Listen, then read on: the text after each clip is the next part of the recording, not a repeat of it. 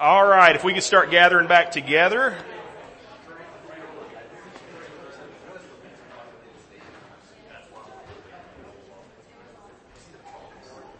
Come on.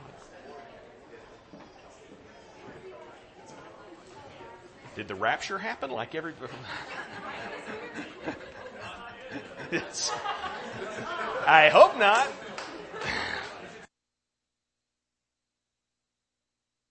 We're doing an eschatology series for Advent, so, we'll talk about all that stuff. We'll be fine. It'll be good.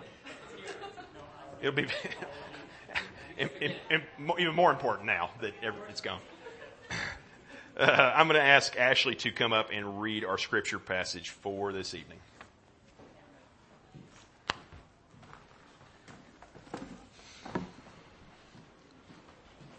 2 Corinthians 5:9-20. So whether we are at home or away, we make it our aim to please him. For we must all appear before the judgment seat of Christ, so that each one may receive what is due for what he has done in the body, whether good or evil. Therefore, knowing the fear of the Lord, we persuade others. But what we are is known to God, and I hope it is known also to your conscience. We are not commending ourselves to you again, but giving you cause to boast about us, so that you may be able to answer those who boast about outward appearance and not about what is in the heart. For if we are beside ourselves, it is for God. If we are in our right mind, it is for you. For the love of Christ controls us, because we have concluded this, that one has died for all, therefore all have died.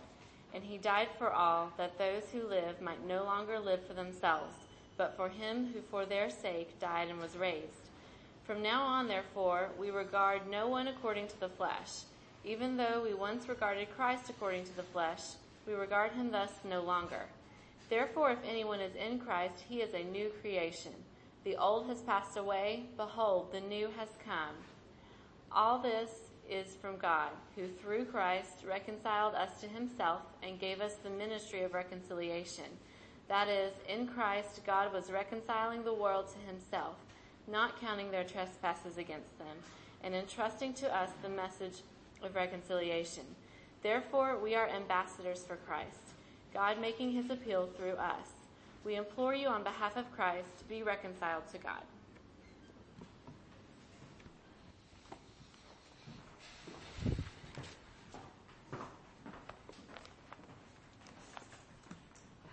All right, let's go to the Lord in prayer. Father God, as we open up your word, as we begin to see what you have for us this evening in 2 Corinthians, we ask, God, that you would, through your Holy Spirit, shine light on what we're reading. God, that you would illuminate this text in our souls, in our hearts, in our minds, that we would see it with sanctified eyes, that we would feel it with sanctified hearts, that we would understand it with sanctified minds, and that these things would be applied to our lives, that we would live them out, and that they would not just be empty words that we store away and believe, but words that we act on and live our lives according to. We need you to work in our lives for that to take place, God. We need you to, we need your Holy Spirit to move, and so we pray that you would do that. God, we ask as we look out around Blount County, we know that we are a community in need of revival. Even though we are in the midst of the Bible Belt, God, even though there are a plethora of churches on every corner in Blount County, we know that most of our neighbors do not know your Son, Jesus Christ. And many of the ones who do are not living in ways that honor him or place him as a priority in their lives, God. We ask for revival. We ask that you would bring upon our community a return to Jesus Christ, a return to his church, and that, God, you would stir up the people of Blount County, that you would use your gospel-preaching churches in Blount County to do that, and that through all those means you would draw people unto yourself. We thank you. We praise you. We ask these things in Jesus' name. Amen. Okay, so we got a long way to go and a short time to get there. These are tight sermons. Like, I don't know how to put them all in it's to get it all in there. So the Great Awakening, which we've been talking about, right? This All Saints series, the Great Awakening, marked the beginning of what is sort of a unique flavor, you could say, in Christianity, called evangelicalism. Okay, a particular kind of Anglo-American Christianity. All right. Evangelicalism is such a broad term in our current culture that it's almost meaningless, right? Everybody says they're an evangelical. It's not a very helpful term anymore, just when we use it generically, or you see it in newspapers and things like that, political connections and things like that. It doesn't mean much. But historically, there has been a widely accepted definition put forth by a historian named David Bebbington of what an evangelical is. Like, what are the characteristics of evangelicalism? And he gives 4 that have been pretty well accepted. And they are: 1, biblicism, meaning you have a high regard for the scriptures. 2, crucocentrism, which means you put Jesus' cross and crucifixion and its saving effects at the center of something, right? Okay. Both of those characteristics are shared by the reformers. Those are both things that they emphasize too. And then you have 2 other things: conversionism, the idea that human beings need to be converted. We need to be changed to come to God. That's a big thing, and that's what we talked about last week with regeneration, the new birth. And then a third one that is sort of an odd word because of the context it has for our modern culture, but activism. And what they mean by that is the belief that your faith should influence your life and especially your public life, right? Like how you live out your life, okay? And so we're kind of going to talk about it next week when we talk about Wesley. We've already talked about conversionism in the context of last week with regeneration, but there's another piece to conversionism, and that is the gospel call, evangelism, right? The message of the gospel going out and being believed. And so today we're going to talk about that very thing. We're going to talk about evangelism, both personal evangelism and evangelistic kind of preaching, right? The scripture calls us to be proclaimers of the good news, the evangel, okay? Right? That word means the good news. That's where we get our word evangelism. And there is probably no greater example in evangelical history, certainly, but possibly in all of church history of evangelism and evangelistic preaching than this person who we're looking at as an illustration tonight of these things, and that's George Whitfield. So George Whitfield was born December 27th, 1714 in Gloucester, England. His parents were innkeepers, and he had a childhood that was kind of a difficult one. He was the youngest of 6 children. His father died when he was 2. His mother remarried unhappily and was later divorced, which again was not super common in that day. I mean, it's probably more common than we think, looking back, but still, that was an issue back then. He was not from a particularly Christian family. He talks about how he spent his early childhood years basically running around the city they lived in, stealing, getting in fights, just kind of living a godless, sort of delinquent kind of life. But interestingly, his real love when he was a kid was the theater. He loved the theater, and he loved the oratory of it. He loved the speaking and the grandeur of all these things, right? And he participated in it and was good at it. And he was sort of already, as a young teenager, was known for his voice and his oratory skill in these things.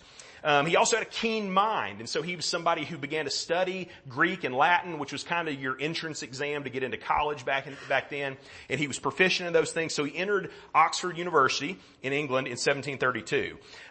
Coming from a poor family, he didn't have the means to pay his tuition, and so he became what was called a servitor, which was basically the lowest rank of undergraduate, right? It's a class society. And so basically he was given free tuition if he would be a servant to other undergraduates, essentially. And so he would, tutor them, help them bathe and get dressed, clean their rooms, carry their books, do things like that, even though he was a student also. Like there was 2 guys, but one was from a higher class and one was from a lower class in that culture. As that first year of school started, being at this school, he started to feel the weight of his own sin and to feel the guilt that came along with living a life apart from God. And so he's tried to make himself right with God. by living a morally rigorous life, okay? And as part of that, he met a guy named Charles Wesley. Charles is the brother of John Wesley, who we're going to talk about next week. And along with 10 other guys, they joined a group that they called the Holy Club, which just is funny in itself, okay? And they had this thing called the Holy Club. And basically what it was they would probably define it differently, but it was a small group Bible study and accountability group that got together and worshiped and served together. And that's what it was. It was these 12 or 13 guys who did life together, the way we would kind of say now. And they were known for being very serious, very dedicated, very stern in their discipline in terms of the way they were pursuing God. And other people made fun of them and called them method because of the method that they were going through. They made fun of them and said, those Methodist guys over there, okay? And guess what?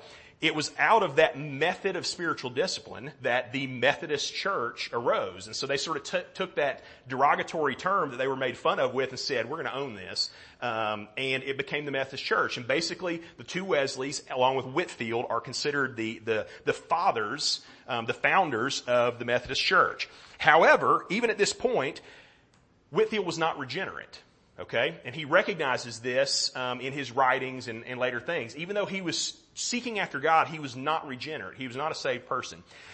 He fell ill at school, and during his convalescence, he read a book by a guy named Henry Scougal, who was a Puritan writer, called The Life of God in the Soul of Man. And it was an evangelistic kind of book, and upon reading it, Whitfield understood the gospel, and in understanding the gospel, turned to Jesus Christ in faith and repentance for his salvation, right? Recognizing the only hope he had was for Jesus to save him. And so he said, in one of his journals, he wrote, I realized that I must be born again or be damned. And then he said, I never knew true religion until I read that book. Even though he had done all these things to try to follow God rightly, he knew that his heart was not where it should be. And so following his conversion, he started passionately preaching about this newfound faith that he had. So Whitfield was ordained after he received his bachelor degree, and he immediately began preaching, but instead of doing what most guys did when they got out of seminary, right, instead of taking a parish, instead of taking a church and becoming the pastor there, Whitfield began to be an itinerant preacher. He just went around preaching at different places, and he was an evangelist, going around and giving evangelistic kind of sermons. And in doing so, he embarked on a ministry that would single him out as one of the greatest, if not the greatest and most prolific preachers of all time. All right?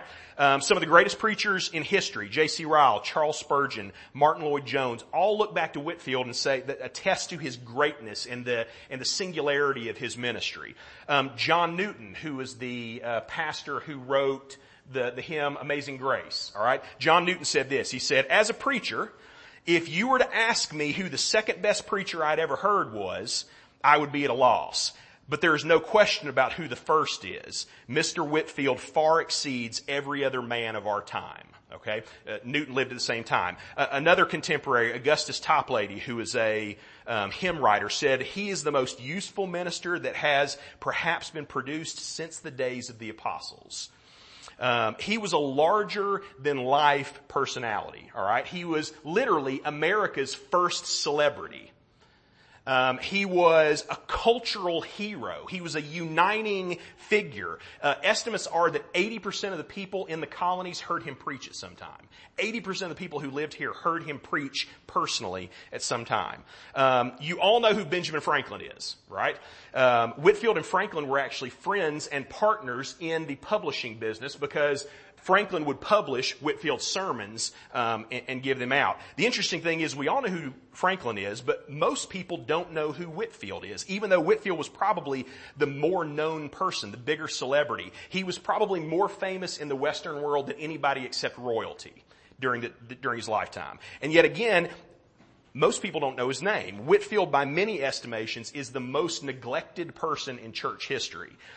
He is called the father of evangelicalism, right? Evangelicalism being one of the most dominating cultural influences in Western civilization, and yet most people have never heard of George Whitfield.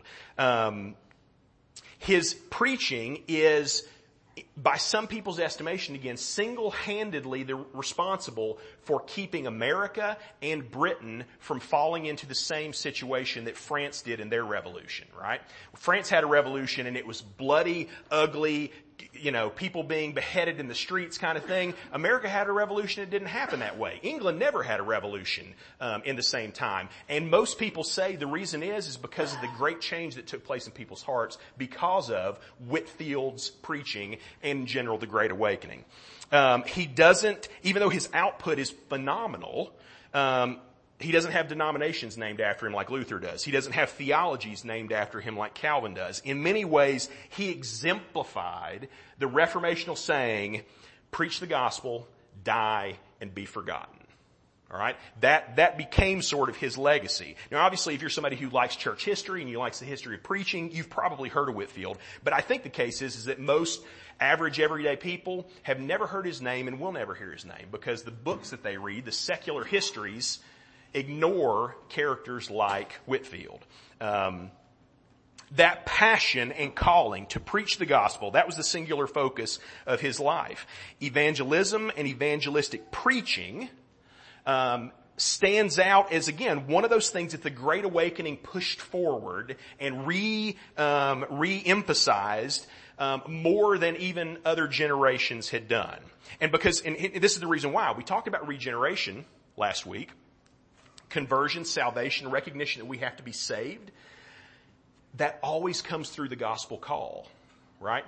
The word of God goes out from people's mouths, from books that people have written or whatever. The gospel calls goes out, and that is the delivery method, you could say, for the regeneration that we talked about last week. And that gospel call going out, the delivery message of the gospel, method of the gospel call is people, right?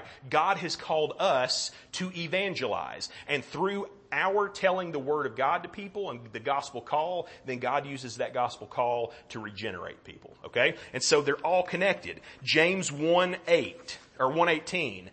We talked about it last week. Of his own will he brought us forth, right? Of his own will he did that, but how? By the word of truth, James says. Romans 10. How are they to believe in whom they have never heard? And how are they to hear without someone preaching, right? That's right behind Romans chapter 9, like we said a minute ago. This passage about God's sovereignty and election and regeneration and stuff. And then the next chapter it says, but you know what? Nobody's ever going to have these things unless somebody goes out and tells them. Unless a person goes out and preaches or shares, nobody's ever going to know the gospel. And so that's what we're talking about today. And we're going to look at Paul in 2 Corinthians chapter 5. So if you're not already there, go ahead and turn to it. And we're going to go quickly through this section because there's a lot to it.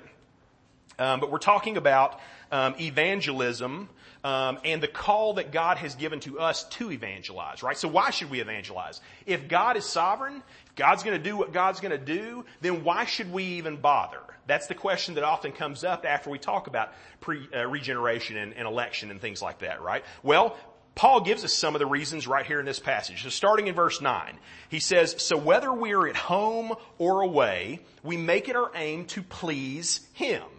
That is to please God. Okay, so what's the first reason why we evangelize?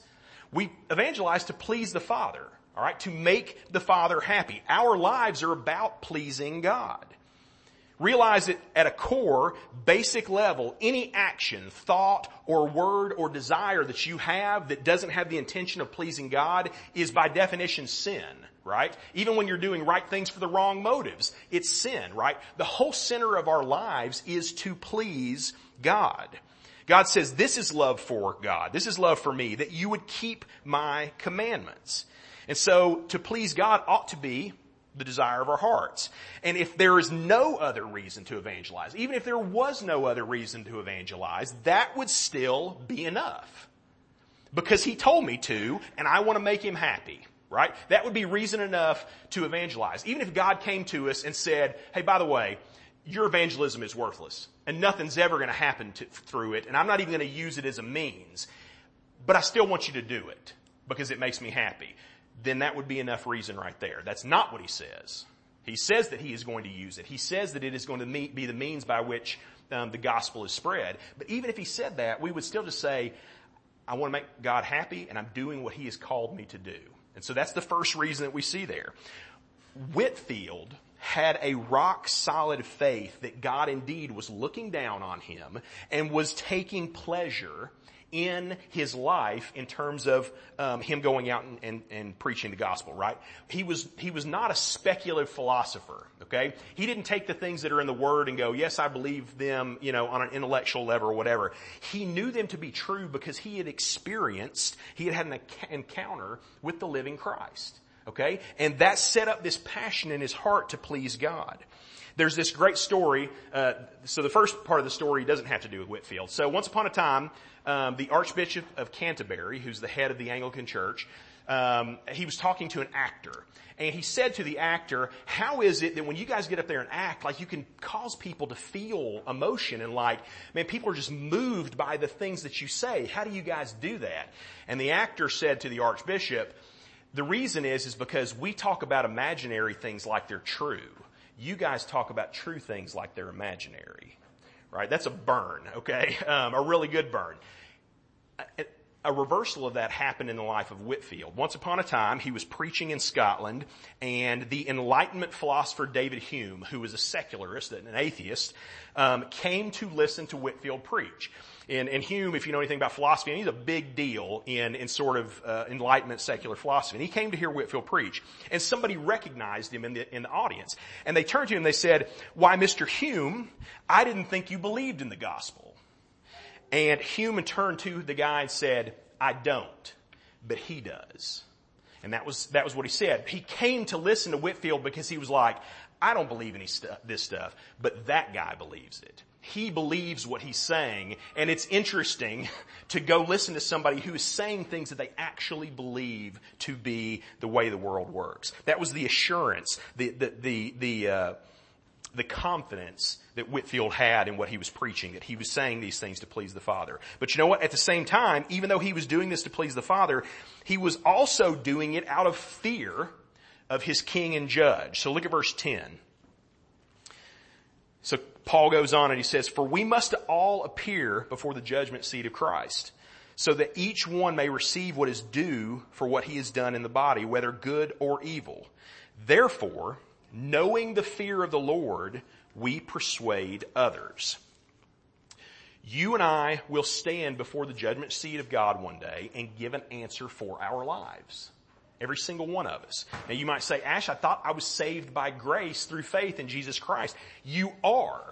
All right? That is how we are saved. And yet at the same time, we will stand before God and give an answer for how we have lived our lives. Not a judgment unto salvation, but a judgment of our works. All right? 1 Corinthians 3 gives us a pretty clear picture of this. That our works will be judged as one walking through the fire. And the things that are worthy will last, and the things that aren't worthy will be burned away. We will answer for everything that we've ever said and done and thought.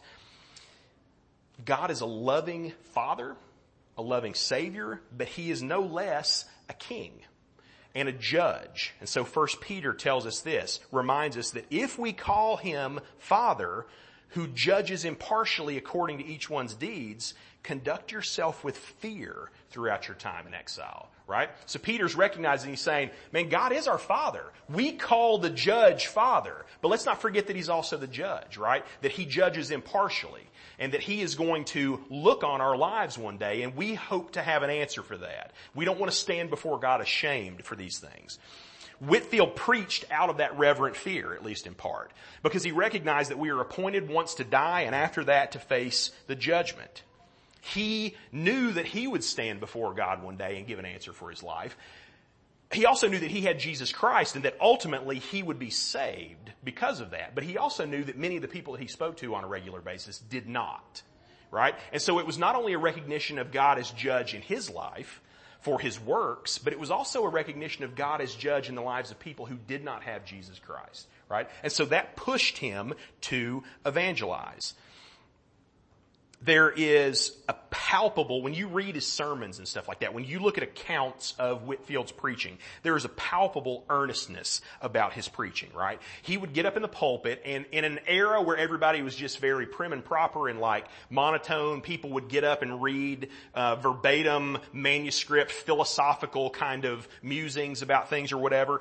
Whitfield would get into the pulpit and he would stomp and he would yell, and he had this booming voice, and he would be emotionally affected by the crowd and the sermon and things like that. He would weep sometimes in the middle of sermons and just sort of uncontrollably, because he recognized the stakes of what was going on, right? And it wasn't just his theatrical background, right? Some people have accused Whitfield of that, oh man, he's just getting up there and putting on a show because of his background. No, he was taking that energy, but applying it to something true, kind of like the Archbishop quote, right? He was talking about true things, and he was going to speak of them as if they were true, with emotion and fire and energy and passion. We are far too casual when it comes to the souls of other people, are we not? We are far too casual looking at other people's souls, looking at their eternities and thinking, I should just be, cool with this and it's no big deal and I'll take my time and whatever. Whitfield didn't have any time for that, right? He knew the stakes that were involved with people's hearts and souls, that they would stand before God one day, and so he was passionate about evangelism. And that brings us to a little interlude that I'm going to hit real quickly. Paul, in verses sort of the second half of 11 and 13, we're not going to read it again, but he's basically saying this. He's basically saying everybody gets scared about evangelism, and Paul is saying, who cares what people think? Okay? I won't take the time to go back and read that section, but basically Paul is saying, look, in his ministry there were haters. There were people who looked on his ministry and said, oh, you're doing it, you're not very impressive, Paul, you're doing this for the wrong reasons, you're just trying to get power over people, you're just doing this for whatever. And Paul said, I know my conscience is clear, and I don't care what the haters say about me, right? I don't care if they see me as a weirdo or too zealous or whatever. If my conscience is clear before God, then I have no fear speaking to other people, right? I'm not worried about what other people have to say. And Whitfield didn't either, all right? We have this picture in our head of colonial America, like everybody was just these like Jesus-loving folks. It was a conservative, Christian, puritanical kind of world. Like people loved Jesus. They didn't. They were just like people from all over history, right? Whitfield would go and preach, and he would endure hecklers. People would show up at his services just to yell in the background and things like that. They would stand outside the windows of church and yell obscenities and things like that to try to drown him out. People threw rotten food at him. People threw dead cats at him. All right? They would bring dead cats and throw them up at the lectern. He was physically attacked. There were assassination attempts on Whitfield's life, right? Because he was messing with the status quo. But Whitfield was undeterred. He didn't care that what these other people thought, because of that great reverence, right? Recognizing what he was doing for God. But not just a great reverence for God, but also a great love for people. And that's what we see in verse 14. Christ's love compels us to evangelism. For the love of Christ controls us, compels us, constrains us, rules over us. Because we have concluded this, that one has died for all, therefore all have died. And he died for all, that those who live might no longer live for themselves, but for him who for their sake died and was raised. Right? So what is that saying? It's saying Jesus has sacrificed his life for others. And that love that Jesus had, when we recognize it, it compels us, right? It's a great word. It constrains us. Like we are, think about the idea of something being, you being compelled to something, right? It's sort of like I thought of the illustration when you fall in love, is that by your will or not by your will? And the answer is kind of both, right? Like all of a sudden you just have to. Something changes in you and you want to. The love of Christ compels us to evangelism, right? It's not something we do against our will. It's something that should work in conjunction with our will, right? All of a sudden, God has shown us such great love. We must extend that love to other people by telling them about Jesus Christ. If the gospel is a small thing in our lives, it will be a small thing to tell other people about the gospel. But if the gospel is central, earth-shattering kind of truth in our lives, then how can we not tell people about it? It will compel us to speak. Again, that compulsion led to an innovation in preaching that maybe seems kind of passé to us now, but it was a big deal back then, and that was open air preaching. That was one of the big things that popped up during the Great Awakening, is people started preaching outside to crowds of people, okay? And you might go, man, who cares? I've been to like a bunch of Christian festivals and things. That's happened a bunch of times. It didn't in this day and age, right? Preaching happens in a church, right? You can't preach outside. You got to preach in a church, okay? That's just the way people thought. And the problem is Whitfield wasn't welcomed in lots of pulpits because they said, we don't like what you're preaching. We don't like this whole thing about you having to be regenerated and that many of us aren't believers yet. And they said, we don't like that. And so he was kept out of a lot of pulpits all over the places he preached. And so what did he do? He took to the fields. He would find an open field somewhere, maybe on a hillside. Maybe they would build sort of like a temporary kind of podium and lectern or whatever. And he would preach out in the open, in the rain, in the cold, in the snow, in the sun. It didn't matter. To crowds of 5,000, 10,000, 15,000. Franklin has an account where he estimates the crowd to have been around 18,000 that Whitfield is preaching to with no mics, right? Nothing to help him. He's preaching to a crowd of 18,000 people, and Franklin was basically saying, and I feel like you could pretty much hear him and understand him no matter where in the crowd that you were standing. God used those natural gifts that he had, right? That booming voice and that oratory skill as a means, because you know what? When you're in a room this size, you don't have to have a huge voice. When you're in a normal church that's been built acoustically, the church helps your voice. When you're standing in an open field, you got no help, right? But yet you need somebody who has a voice like this. Crowds came, believers, lost people, curious people, every station, every walk of life showed up to hear Whitfield preach. And that is another interlude in verse 16 and 17. And I'll just kind of, again, we'll move past it quick, but this is what he's basically saying. He's saying, the gospel changes not only our relationship to God, but it changes our relationship to other people. We don't see people simply through worldly categories anymore. That's what Paul is getting at in that section. You may have an annoying coworker, you may have a jerky boss, you may have a weird neighbor, you may have a crazy relative, rich, poor, black, white, outsider, insider. Paul is saying, when it comes to evangelism now, we don't think in those categories anymore. We see people. We might have regarded them according to the flesh once upon a time, even how we regarded Jesus according to the flesh once upon a time, but no longer. We don't see people in those categories anymore. We see them as those who need Jesus Christ. Whitfield, again, was an exemplar of this. He preached to the aristocracy. He preached to commoners, rich, poor.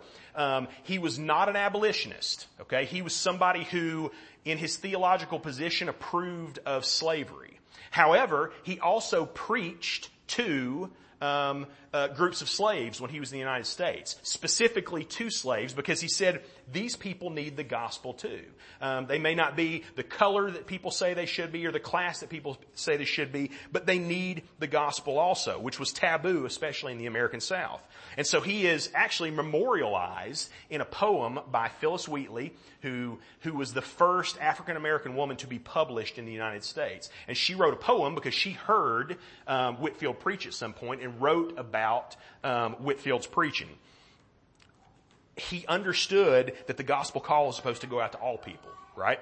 And so what do we have so far? We said because he wants to please God, because there is a fear of God as judge and king. There is a love for people because Christ's love has compelled us. And finally, the last thing we see is because we evangelize because we have a ministry and a mission that God has entrusted us with. Verse 18. All of this is from God, who through Christ reconciled us to himself and gave us the ministry of reconciliation. All of us have been given a ministry. That ministry is the ministry of reconciliation. That is, what do you mean by that? In Christ, God has reconciled the world to himself, not counting their trespasses against them, and entrusting to us the message of reconciliation, right? And then, man, this is great. Therefore, we are ambassadors for Christ, God making his appeal through us. Man, that is an easy phrase to read past and incredibly heavy if you will stop and think about it for just a second.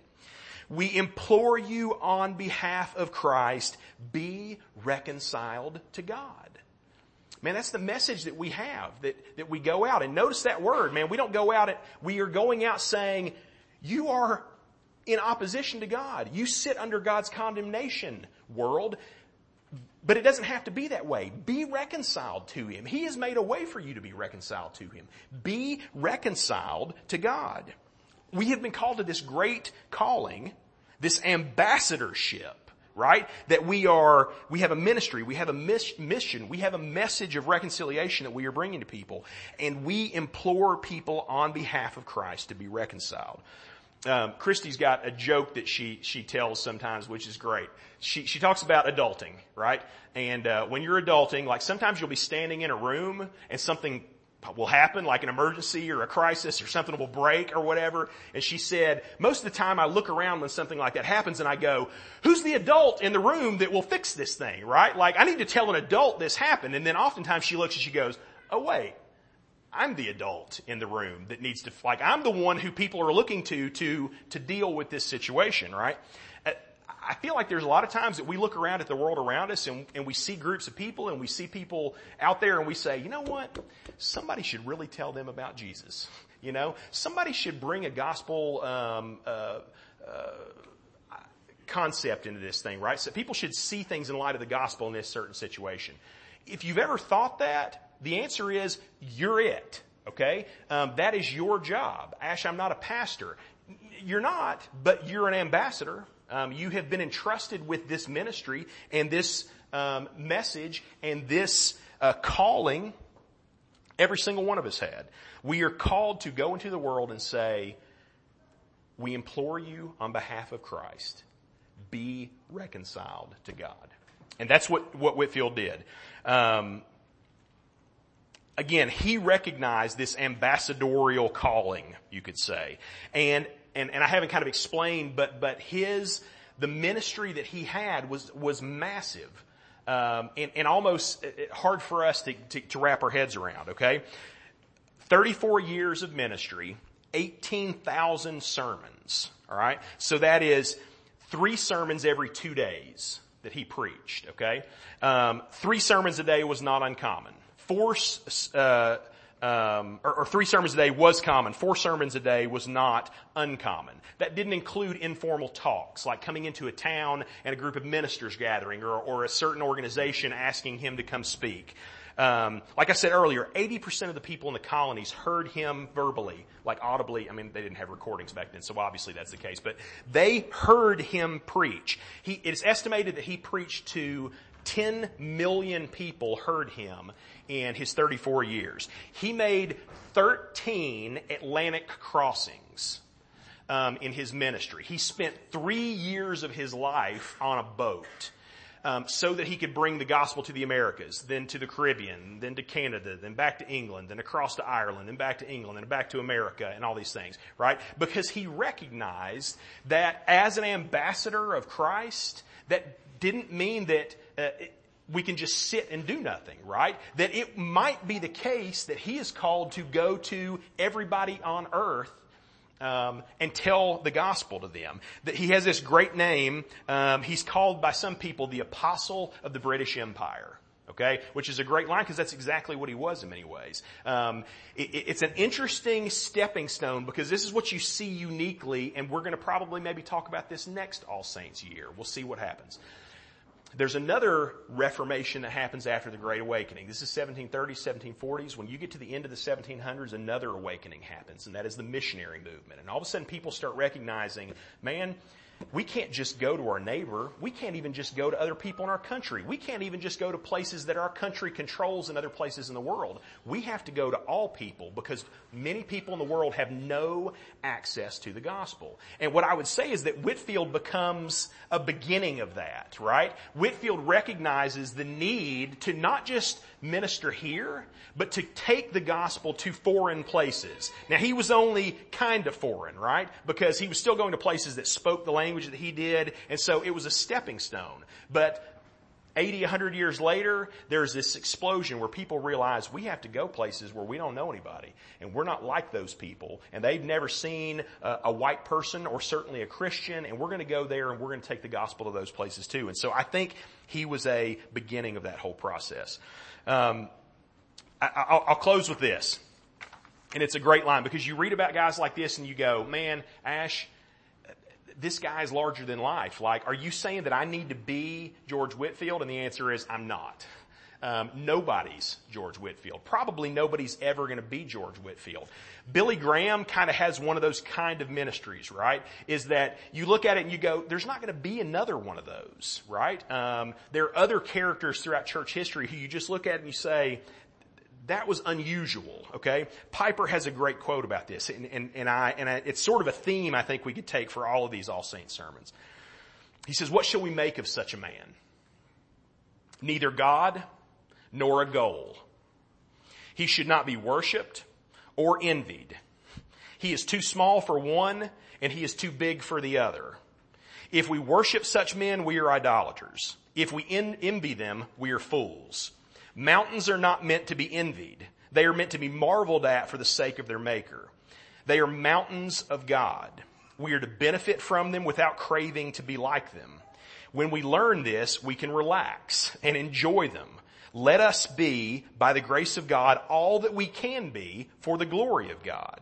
But in our smallness, let's not become smaller by envy, but rather larger by humble admiration and gratitude for the gifts of others, right? So what I'm saying is, I'm not calling anybody in this room to be the next George Whitfield, because you probably won't be, okay? You could be, but you probably won't be. But that's okay, because there is a function of the life of these great people throughout church history that they are meant to inspire us. They are meant to make us look at our own lives and say, I could do more. I could be following Christ more closely. I have ignored this issue in my life. They're not calling us to be George Whitfield, okay? We're supposed to live lives in a way that honors God to the best of our abilities. And that's what I hope we'll do, especially when it comes to evangelism. We want to please God. We're going to have to answer to God for how we've lived our lives. God has shown us such great love. How can we not show that love to other people? And we have a ministry and a calling on our lives to do this. Amen. Let's go to the Lord in prayer.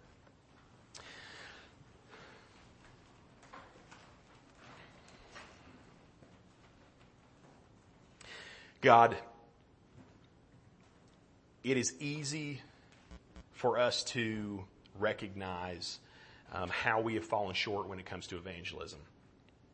God, there are so many times, so many places where we have been fearful, where we have been negligent, where we have been too filled with worry and self-concern to tell people the good news of Jesus Christ. God, we look to men like George Whitfield, and I think we are in awe of them, that we would see these characters who are so sold out, who have given their lives so wholly over to you and your cause. God, we want more of that. It is obvious that you specially blessed Whitfield. But we pray that you would give us a portion of his passion, of his love, of his desire for the lost to come know Jesus Christ. God, would you open our eyes to the people who are around us, people who need to hear your word, people who are even hungry for your word. God, you say that the field is white unto harvest, but will there be workers to bring that harvest in? God, help us to be those harvesters. Help us to be those people who are calling the lost into your kingdom. We love you. We praise you. We thank you for all your many blessings in our lives. We ask these things in Jesus' name. Amen.